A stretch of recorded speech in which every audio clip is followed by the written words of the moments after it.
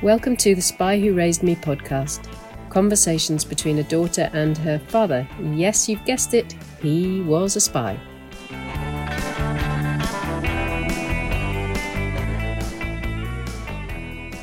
So, Dad, we're sitting in Aberdeenshire in my husband Mike's furniture workshop because it's the only cool place. It's slap bang in a heat wave and you're up visiting. I don't think the temperature that we've reached is as high as it is in the south of England, which is merciful, really, because I think they're experiencing 36 to 40 degrees Celsius. And we are a cool 28 or 29 here, weather that we don't normally experience. But still feels hot. It does. So we're cool in the workshop, and we've just been discussing Ukraine and Russia. So we've been in this awful situation where Putin ordered an invasion of Ukraine, and it's really made us think about and talk about Dad's career in intelligence. And one of the constants in your career was Russia. Why was that, and what do you think about what's going on in Ukraine now? Well, I think there's always been an awareness that Russia has the potential to be a very bad neighbour in Europe, but also across the world. And there have been so many instances of aggression and of Russia seeking to bring back territory that they felt was part of the Soviet Empire before 1989, before the collapse of communism. So it has reached a point where all the pundits are scratching their heads because the invasion of Ukraine has had repercussions across the world, not just between Europe and Ukraine and Russia, but all the big powers are being affected in some way and are beginning to change their approach. America is probably a case in point, certainly in Europe, with the complications of Brexit as far as Britain's concerned, but also with the threat to some of the historically neutral countries like Norway and Sweden, who have always vowed not to be part of NATO and to do the thing which they've done exceptionally well during the Cold War, and they have kept their neutrality. But now with the pressure of Ukraine and Putin, who seems somewhat demented to the rest of the world, but he has such a clear vision, I think, as he sees it, of grabbing some of the land that heretofore was part of the Soviet Union. So his strategy is obviously to try and take back some of the areas like Crimea, like Georgia, where he feels that Russians are in control or should be in control. So this is why in that part of the coast of the Black Sea, he's trying to negotiate a means by which he can take control of larger areas. And this is a great fear in Germany and in other countries in Europe. And of course, economically, because of his control over energy supplies, he has a very strong hand to play. And of course the Europeans are now sitting back thinking, oh my God, why did we agree to signing a deal giving us our energy almost predominantly from Russia? So Russia now can control that. They can turn on the tap, they can turn off the tap. But also with the added shock of invasion in the Ukraine, and with the arsenal of weapons they have now, which are not just battlefield weapons, but weapons that can threaten, well, as far as America. They're so well organized that we just have to wait and see what the next move is from Russia.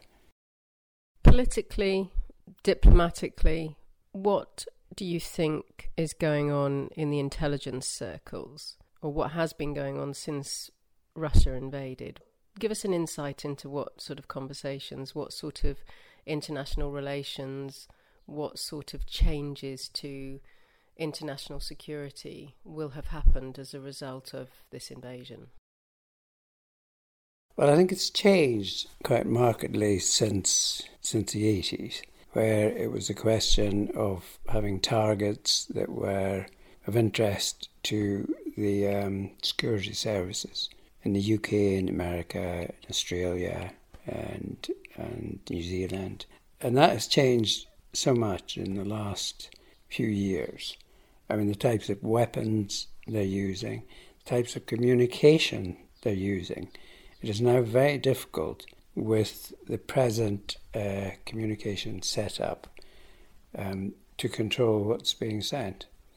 And also, the Russians in particular, probably to a lesser extent, the Chinese have the ability to corrupt the communication channels between the Allies and between European countries and so on. So cybersecurity is such an important part of how work is done now. And of course, America, I think, has been slow to react to that, as has Europe.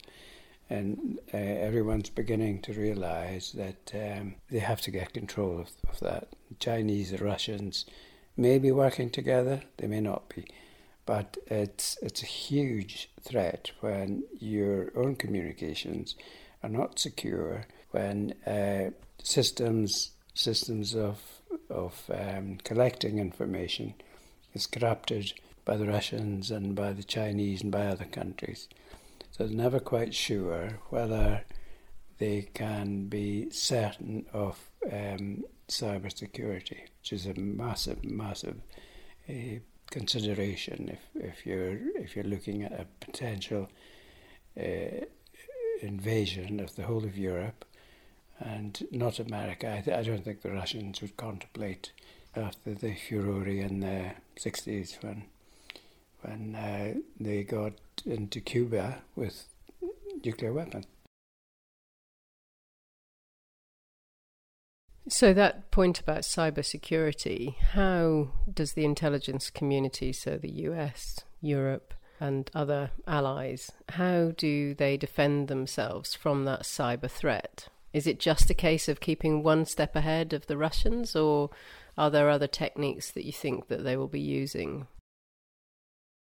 Well, I think the problem is it's so complicated now because the Chinese, I think, probably, and Chinese in particular, have been aware of the possibilities of corrupting intelligence collection by other countries. But of course they have been instrumental in providing a lot of the components that are used in modern communications, chips and things like that. I mean, they control not just the manufacture of those things, but also the source of different chemicals that they need to provide that. So that's why in the last decade probably the Brits have been conscious of this massive threat and of the possibility of all the communications being subverted or misdirected, in the sense that when they send data information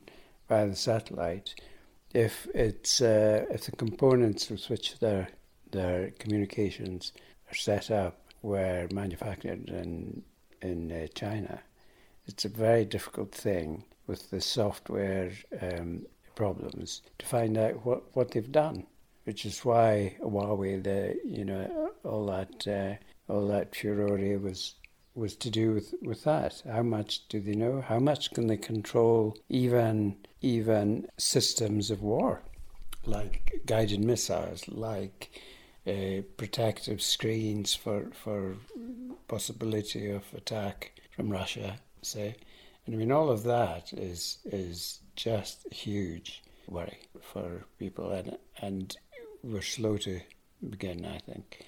China, in particular, over the last 20 years, maybe more, have been creating an empire which is fairly docile, not aggressive, very intrusive into all these countries where essential chemicals are necessary. They've invested in them. They're now in control of huge parts of the world where they have unlimited access to all those things that are required for a high-tech communication system. And I think the Americans are just beginning to realise that. And of course, they have a lot of Chinese people who are learning how to put communication systems together in Silicon Valley and places like that. Now, to what extent those people who have been experimenting and supporting investment in America and in Europe, to what extent some of the systems have been, without the host countries knowing, have been incorporated in these now they are supplying for the rest of the world. So it's a very, very complex situation, and of course you can see that by the way the Brits and the Americans and the whole of Europe have now increased dramatically the amount of people who are working on cybersecurity.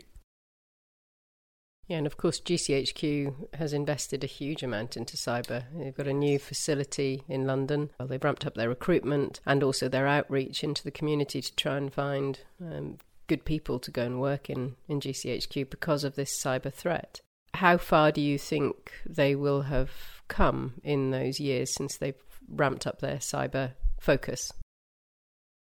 What I can gather and what you can glean from various sources, they are way ahead of Europe. They're way ahead of America. Although certain in America, they have certain areas where they have invested a lot of money. But it's still the case that, as far as certainly the armed forces are concerned, they are very nervous about deploying troops and equipment to places like the Ukraine, and in Afghanistan, whether the quality of the information they're getting and on which they base their approach to invaded countries like Afghanistan, they're not at all sure that what they have is bona fide and can be used as the sole source of background intelligence. So what other sources would they be using? To get that information? Well, I mean, they use the normal, using diplomatic sources, but also targeting, I guess, some of the leaders who are like Putin, to try and build up a picture of what their thought processes might be, because it's not just a question now of wondering whether countries like Russia can be a huge and potent force in attacking other countries. We know they are. We know they're ahead, some of them, and we know that energy and supply of gas and of oil and so on is such a crucial factor, because they know that they can turn the tap off and cripple a European system that depends so heavily on energy. And why those countries, particularly Germany, were foolish enough to sign into that. And it just shows you that the economics of countries and areas has changed so dramatically. For sources of food, heating, aging populations, increasing populations, all of those things are factors. And of course, the supply of energy is a nerve centre, because if you don't have gas, if you don't have various things, if you don't have the supplies that should be coming in and from other countries like Africa, like DRC, like Kazakhstan, there's so many sources now of essential chemicals from other countries that we've just missed the plot, I think, in all those areas, which are Manchuria too is another one I can think of, where they've been working away, the Chinese in particular, looking for sources of energy that they can control, and that has put the whole of the Western world in a predicament that none of them foresaw, or at least if they did, they weren't aware of the seriousness of the situation. Yeah, and it takes me on to thinking about sanctions. You know, they're all well and good, putting sanctions on Russia, but some countries, some companies really struggle to separate those ties because they're so dependent on energy from Russia. So we can sanction and stop imports and stop money movements, but as long as that energy supply is still there, as the world prices have gone up to the level that they are, then there's still a steady supply of income for Russia to be able to fund what it needs to do in Ukraine. Absolutely. And of course, energy means food, because you need energy to manufacture fertilizer. You need money to be able to store huge amounts of food, as is the case in Ukraine, where they have huge storage areas for different types of grain. I mean, they have produced 10% of the food in the civilized world.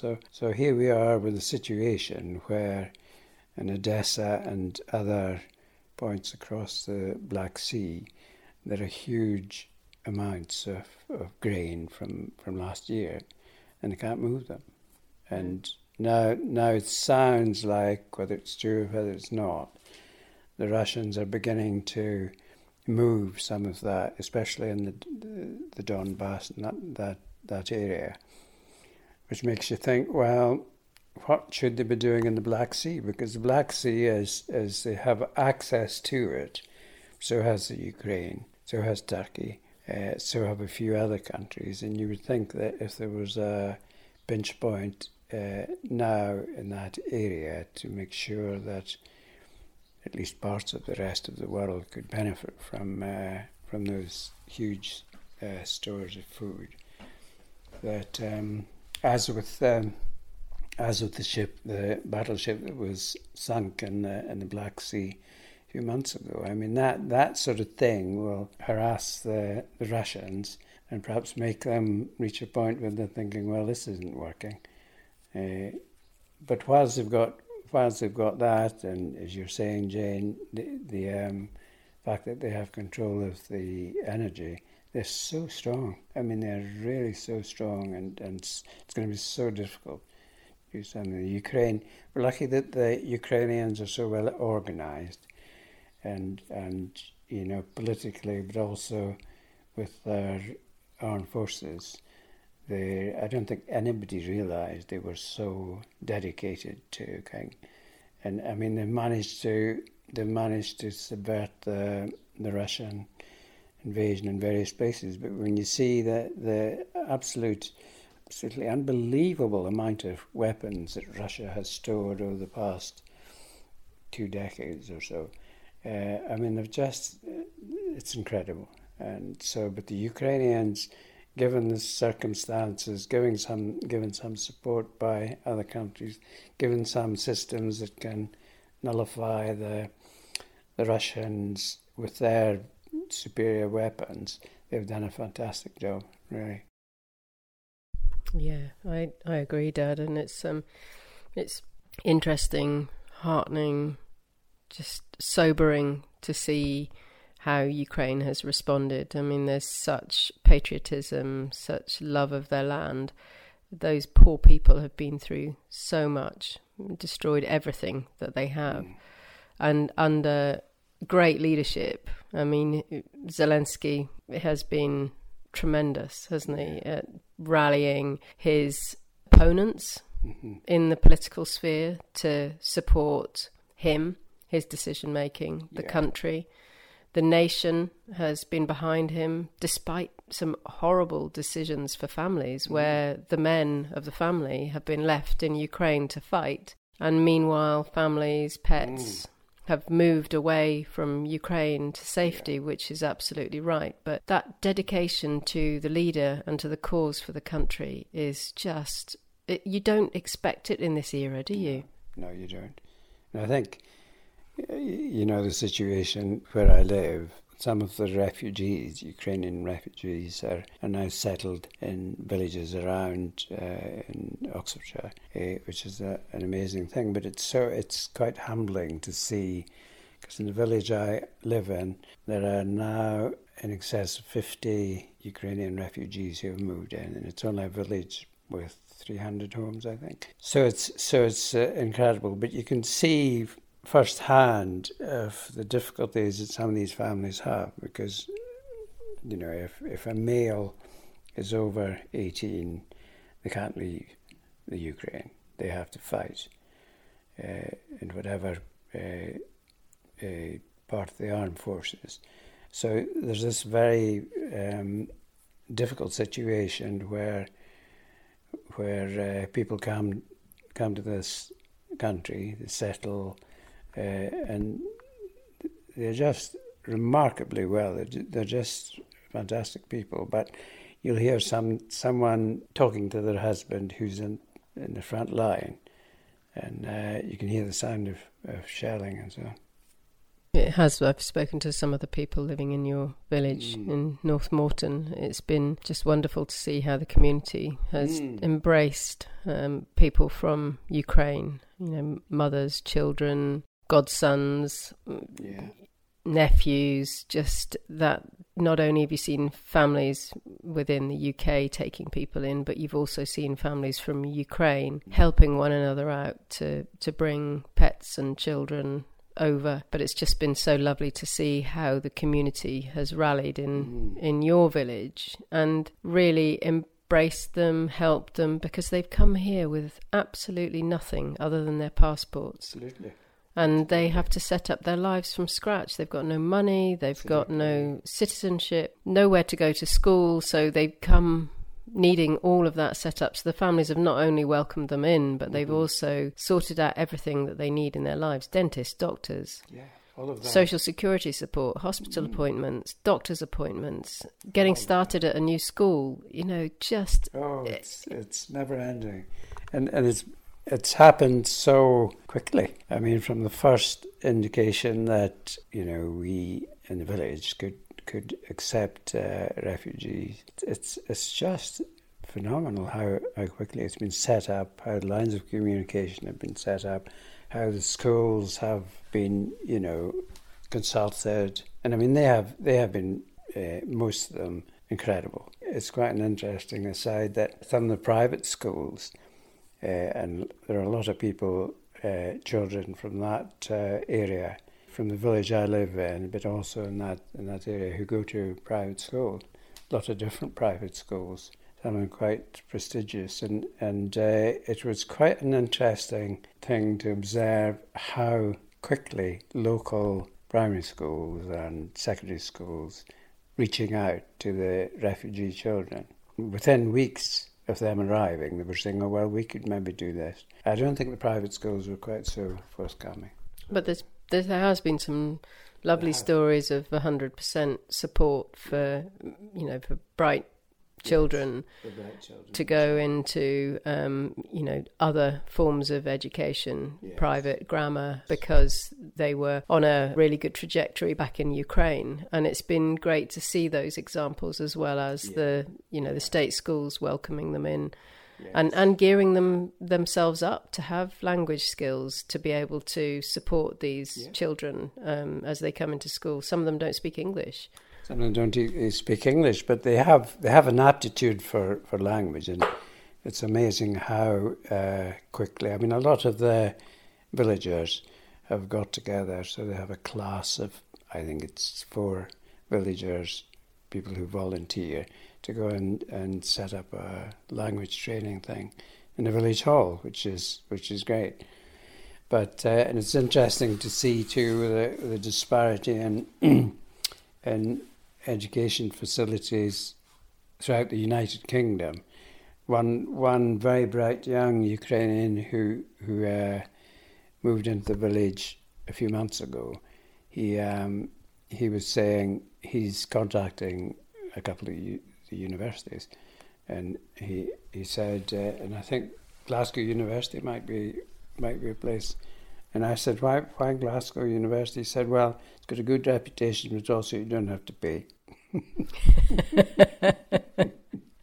And it was interesting. I know there was a family in your village where there was a possibility of one of the children going to a private school, and the mother made the decision, absolutely correctly for her circumstance, that the school was a long way away. She didn't know how long that school would support her child. And also it was likely that she was, as her mother, she was likely to be working in the town where the local comprehensive was. And so for her, the practical and the right decision was for the child to go to the local comprehensive, where they could travel in the morning together. It would save them cost, a free bus that would take them in. So the practicalities of living have dictated a lot of the decisions that the families have made. Yeah, that's true. I mean, all of them seem very sensible, and the interesting thing too is how quickly they have become a group, not one that's a divorce from the activities of the village, but one that's seeking to join some of the committees. To be a part of that community. And one really good example, Dad, was the project you started during lockdown, which was putting up polytunnels on community-owned land, and you gained funding from the local community council to put up those polytunnels. Well, number 2 is going up now. And you've said that that's been a real draw for the Ukrainian people in your community. They've come, they want to grow things. Yes. Yeah, they love doing that. So now we've encouraged them at the very beginning, and some of them live quite close to the project, and they come now. So they'll come and say, "Oh, we got some cabbages, and we got this, and we got," but they don't stop there. Then what happens? A couple of days later, they'll come and say, "Oh, we've made this," like salads, or there's one dish where they chop up various things like beetroot and other vegetables. Of course, borscht. They've planted loads of beetroot and radish and pumpkins, and they're chatting all the time, saying, "Hey, we could do this, we could do that." And you heard about the event they organised themselves, no help from the village, in the recreation ground, and they set up a couple of weeks ago. Very secretive it was. They weren't telling us what they were intending to do, but when it happened on the night, I think there must have been about 120 people who came, and they had made all the food, had dressed up in national dress, they'd done the Ukrainian welcoming dance, where they all 50 or however many there were, stood up. One little girl did a wee bit of tick-tock dancing, and one was an opera singer. So all this was going on. It was bizarre, because they would come as people came into the recreation ground. They were coming up and welcoming them. Those who spoke English were saying welcome and come and have a drink, and it was incredible.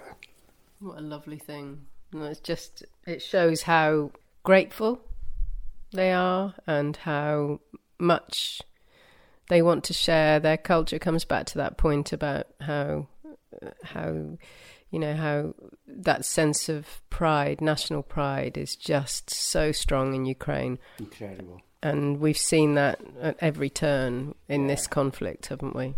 So adaptable. But one of the, listening to some of them, I kind of got involved in dropping some of the closer ones, who were in the village. If they wanted to go shopping, I would say, well, just text me and I can take you in. So that was fine. But they were saying, as they have settled, they've also they've begun to be more open about what's happening in the Ukraine. I was chatting to one who speaks good English, and I said, "What's it like in those areas where you know, there are some Russian speaking, and she said it's really difficult. She said, we now as a family view themselves as Ukrainian, but they have other bits of the family who are further east in the Donbass and some in Russia. And she said it's just impossible. There is so much bad information. And of course, the Russian media is controlled. Every bit of it is controlled. So the stuff that they're spouting at Russia is so closed in. No world news. It's all done to say to Russian people, in the Ukraine too, and the Ukrainians, we're doing this. It's not a war, really. We're doing this. It's a military exercise, which is absolute nonsense, of course. So they're all. It's created a lot of divisions between the Ukrainians and the Russians in that area. At a familial level, that's you don't think about that, do you? And Dad, how do you think this will play out? You know, the conflict's been going on for well over 6 months now. Yeah. It doesn't look like it's going to abate. What are your views? How do you think this will play out? How do you think it will end?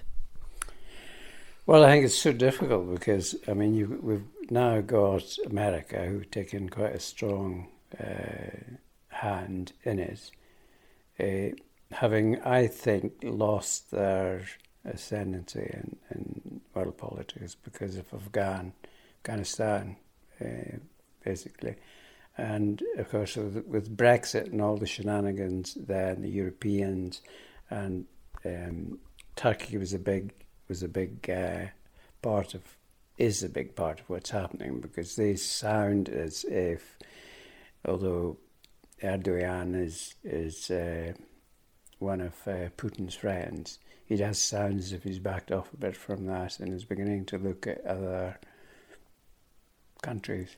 And also the food supplies from and that's going to be a huge issue because it affects all the countries, and especially in Africa, who are suffering, like Somalia and Eritrea, and throughout Africa, they just will not have enough food. So they're going to try and release. I think the Ukrainians probably have managed to spirit some of those stored corn and sunflower seeds away, but the Russians have, they think, managed to stop that in certain areas, and they have taken some of the food, because they'll be short of food too, feeding an army that's quite away from Moscow.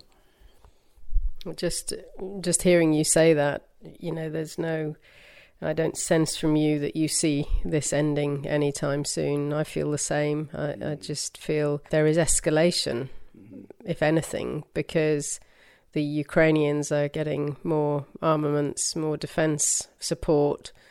NATO is still doing its job of being, it's slightly impartial self, or a slightly impartial force. Yes. But it is also gaining in strength. So Norway and Sweden, that's a big move. Turkey backing down on not allowing them to join is a big move. So yes. There are some big things happening within the defence world, but I don't see an end to this anytime soon, which is gravely worrying from a practical point of view. Energy, food, inflation, but also from a world security perspective. Yeah. If anything, one positive thing that will come out of this is the international relationships post-COVID, where most countries became very nationalistic, focused on survival of their nation, getting people vaccinated. If anything, it has opened up the world to unite, some parts of the world to unite over this issue. I think that's true, and I think that's a good thing that should have happened. But we're still, some of the Western nations, Europe and America certainly, they have ambivalent views on refugees, for example. I mean, this is huge. Climate change, with the lack of food, with the increase in population, the numbers who are appearing, it's going to be a bigger and bigger problem. And people, maybe predominantly from Africa, but also other poor nations, they're going to start well up the tempo, and they'll be looking for settling in other countries. In our attitude, and I think probably Americans' attitude, it's such a controversial thing. And I mean, I kind of, when you look back at Angela Merkel and her famous weekend when she let in, I don't know how many, was it 1 million or something, or 500,000 refugees? Yeah. I mean, she's East German, so that would probably have affected her.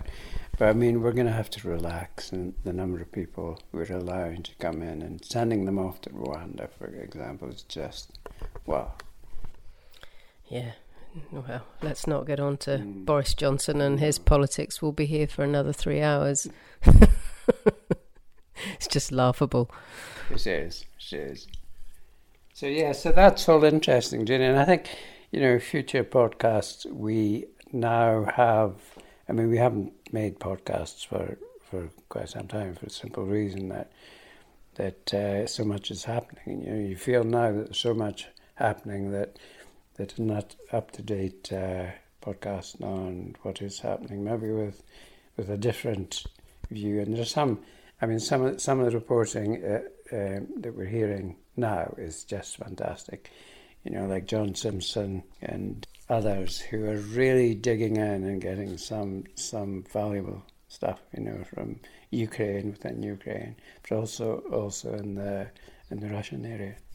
Yeah, we're ever grateful to our media, and we're so lucky to have media that's free.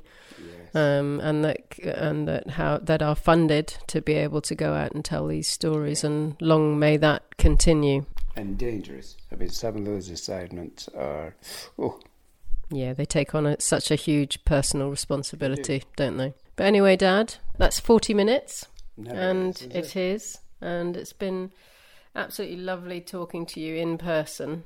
We don't see enough of each other, and I do love listening to you. I always learn so much about your views and your past and your thoughts, and you think deeply about things. You listen to so much, and you've had LBC up to your ear for the last 24 hours listening to what's going on in the world, and that's such a healthy way to live your life, about what's going on in the world, keeping up to date, and having debates like this. So thank you. I think it is. I think it's wonderful.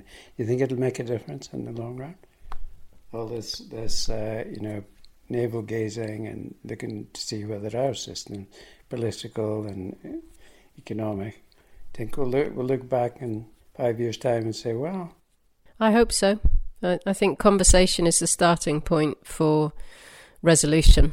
And I think if more people talk about their differences as well as where they agree, then, and I wish Zelensky and Putin could do that, but it's not going to happen anytime too soon. So in the meantime, we'll watch on and see what Putin's going to do. The dog litter bin in the village where somebody has put on a dog poo. And round the back of the bin, they put Putin. Well, on that note, let's go and get a glass of homemade elderflower cordial, which is fermenting, so we might be a bit sozzled after we've drunk it. Lovely, that's great. And I think the sun is it behind the clouds now? I think it might be. It might be a little bit cooler out there. Thank you, Dad. Love you.